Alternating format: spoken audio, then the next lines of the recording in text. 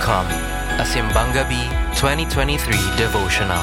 Day 8, Malachi chapter 3, verses 1 to 4 and 23 to 24. Thus says the Lord God, Lo, I am sending my messenger to prepare the way before me. And suddenly there will come to the temple the Lord whom you seek, and the messenger of the covenant whom you desire. Yes, he is coming, says the Lord of hosts. But who will endure the day of his coming? And who can stand when he appears? For he is like the refiner's fire, or like the fuller's lye. He will sit refining and purifying silver, and he will purify the sons of Levi, refining them like gold or like silver, that they may offer due sacrifice to the Lord. Then the sacrifice of Judah and Jerusalem will please the Lord, as in days of old, as in years gone by.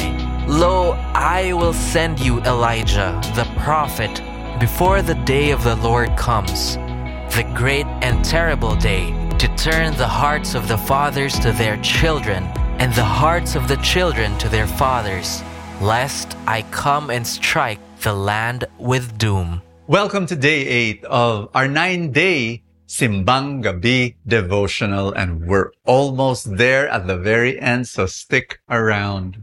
Let me tell you a story, a favorite one of mine. 2 frogs had an accident. They slipped through an old abandoned well, so deep. And then the other frogs from the top, went to the very edge of the old well, looked down, peered down and said, uh-oh, this is not good. And then the 2 frogs, in their panic, they started jumping as high as they can to escape. Guess what? It was too deep. And the other frog said, it's impossible. They're just gonna grow old there, or they're gonna die of hunger there. They're gonna die there, And so one by one, the frogs at the top began to shout, give it up. It's over. You'll just tire yourself. You'll just be frustrated. Just rest and die. Give up. And all the frogs at the top of the well, they started shouting this message to the 2 frogs. And over time, after a while, as the two frogs just jumped up and down, trying to escape, one frog finally just gave up. He stopped jumping, sat there and cried and wept. But the other frog just kept on jumping and trying his best to go jump higher. And everyone was saying from the top, what's this guy doing? Give up.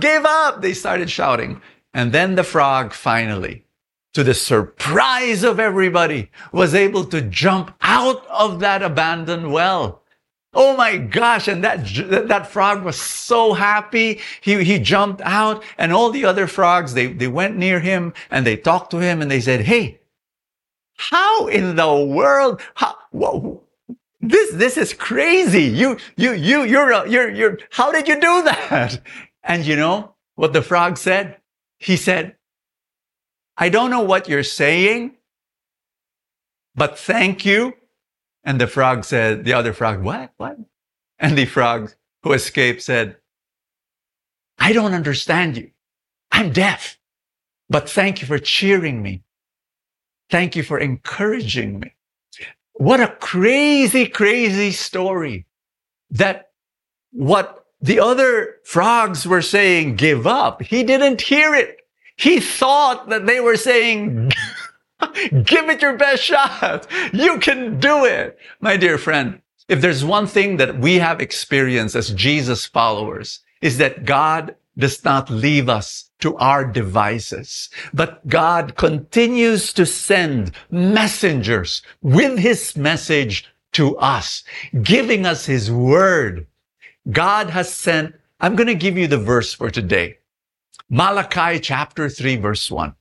Look, I am sending my messenger, and he will prepare the way before me. Then the Lord you are seeking will suddenly come to his temple. The messenger of the covenant whom you look for so eagerly is surely coming, says the Lord of heaven's army.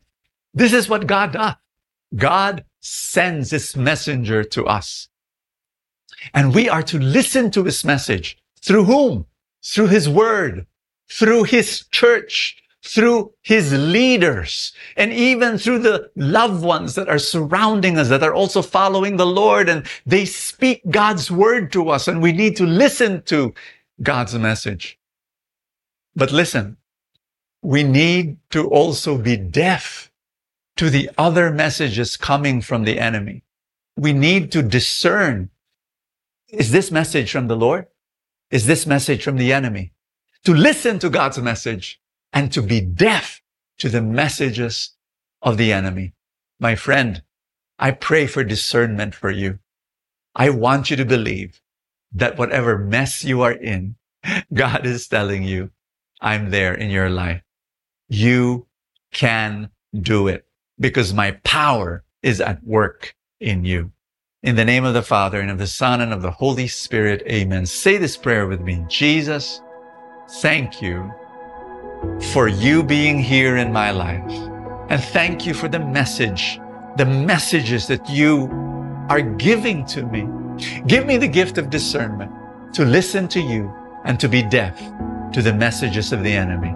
Father in heaven, I believe that your power is working in my life and you are blessing me. And I'm receiving that blessing in Jesus' name. Amen and amen.